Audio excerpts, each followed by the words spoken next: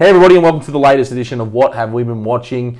This week on the show, we're going to tackle the newest movie in cinemas, the newest blockbuster, Halloween Kills. It came out yesterday in cinemas all across Australia. Joining me as always, Noel Letter. Noelsy, are you keen to talk about this movie? You ready to review Halloween Kills?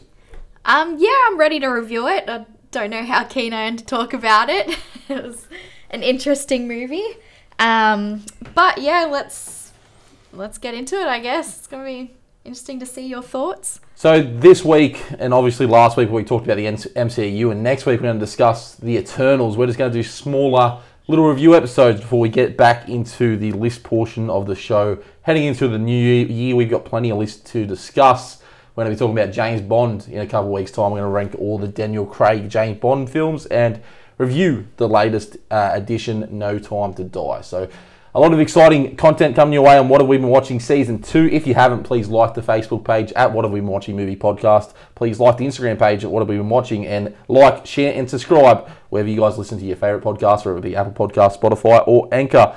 All right, Noletta, you ready? Let's get into Halloween Kills. And basically, this movie is a direct sequel to the 2018 Halloween film. It did make my top 10 horror movie list that we had a couple of weeks ago, so I'm a big fan of that 2018 film, but this movie basically takes place immediately after. And for those people that haven't seen the 2018 Halloween, we're going to spoil that movie a bit. We're not going to really spoil and jump into spoilers in this film very much, but in terms of the 2018 movie, basically the end of that film, throughout the whole movie, it's pretty much Michael Myers versus Laurie Strode.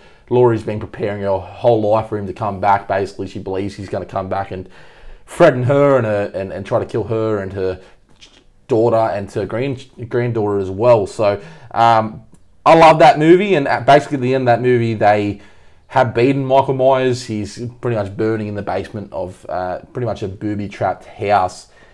The start of this one, the firefighters come and put out the fire immediately, and you kind of know, well, this one's going to be a little bit more goofy, a little bit more cheesier, kind of more traditional slasher than the original 2018 movie. And he kills all these firefighters like he's John Wick. Yeah. And then we basically, it's which is all in the trailer, so it's not really spoilers, but basically that sets off a chain of events where Michael Myers is basically back to terrorizing Haddonfield and all these people in the town. This movie isn't just it's not really a Laurie Strode movie anymore. It's basically the whole town kind of rising up and trying to fight Michael Myers, and they've all been affected. All their lives have been affected since that fateful day back in 1978. Throughout this movie, we see flashback footage to 1978, as well as the modern day story in 2018.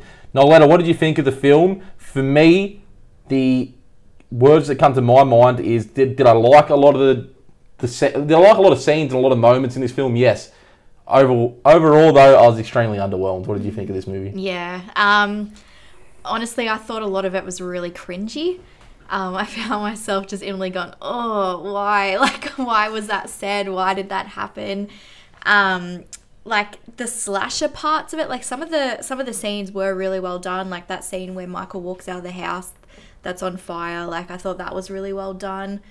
There were some moments like as it goes on that were good, but overall I just think that what they were kind of going with this movie didn't really work as well as what happened in the first one. Like they've kind of flipped this whole franchise on its head basically, and they're going like a very different direction with it, and I think maybe they should have just stayed with how it originally was, like how it was originally set out. But I was extremely disappointed by this film because I love the 2018 version, and I know it's not a perfect movie, but basically what that movie did is it erased all the other sequels and said, all right, we're going to focus on this new timeline where only the original movie and the 2018 movie exist, and we're going to do sequels after that, and hopefully they fit the high standard that we've done in this 2018 movie.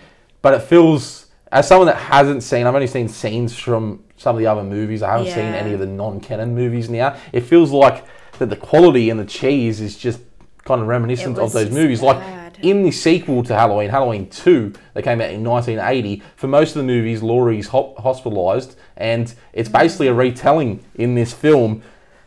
The whole townspeople rising against Michael Myers and everybody being affected by his presence in the town over the last 40 years, whether it's 40 years ago or this current version.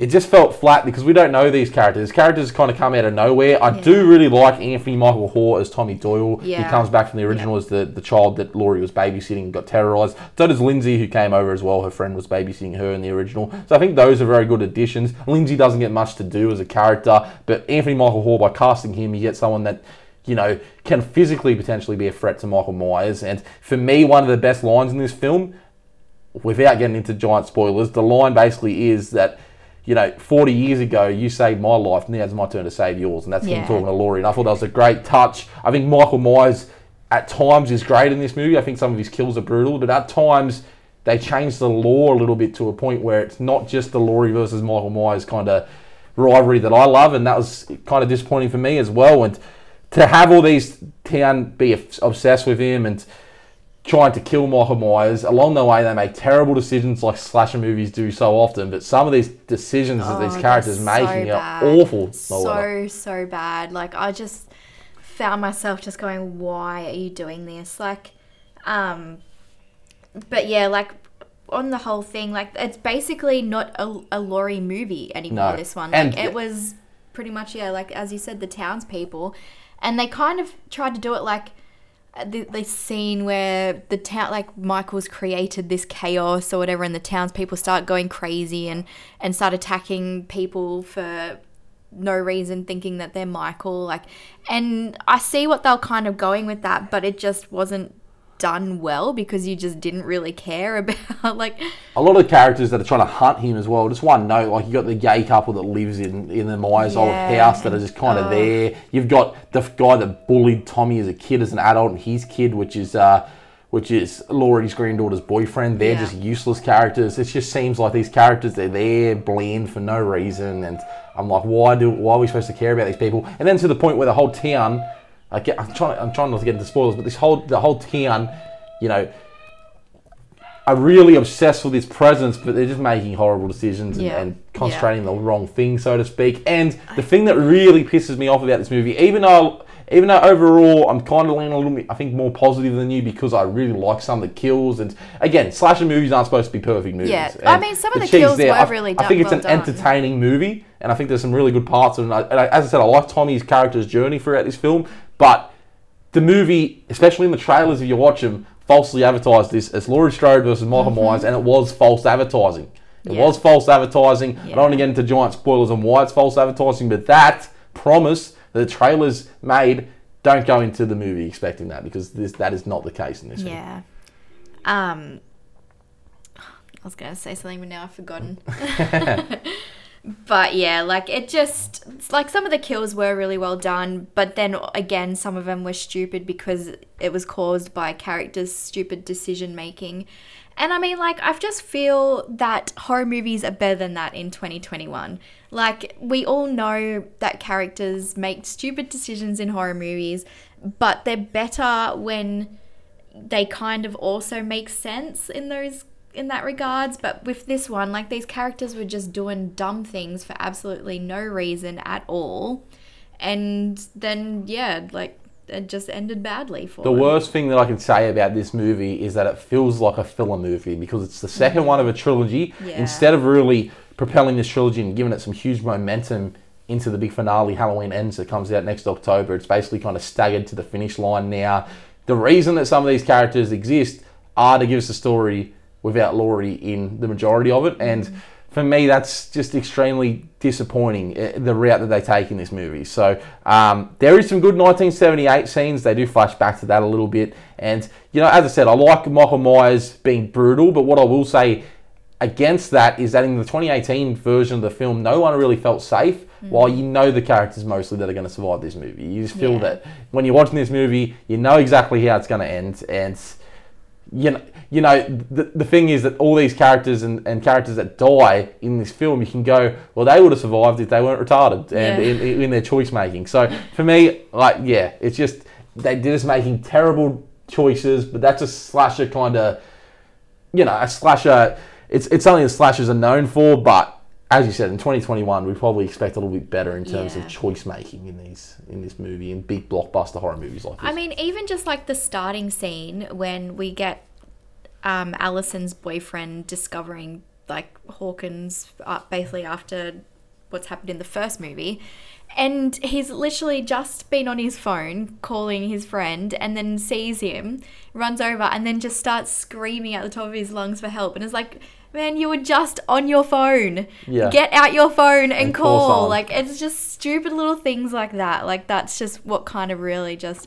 And considering that was the first opening scene of the movie, that just set me up for like disappointment throughout the whole thing, I think. All right, well, that is our review of Halloween Kills. Noel Letter, what are you going to give it out of 10?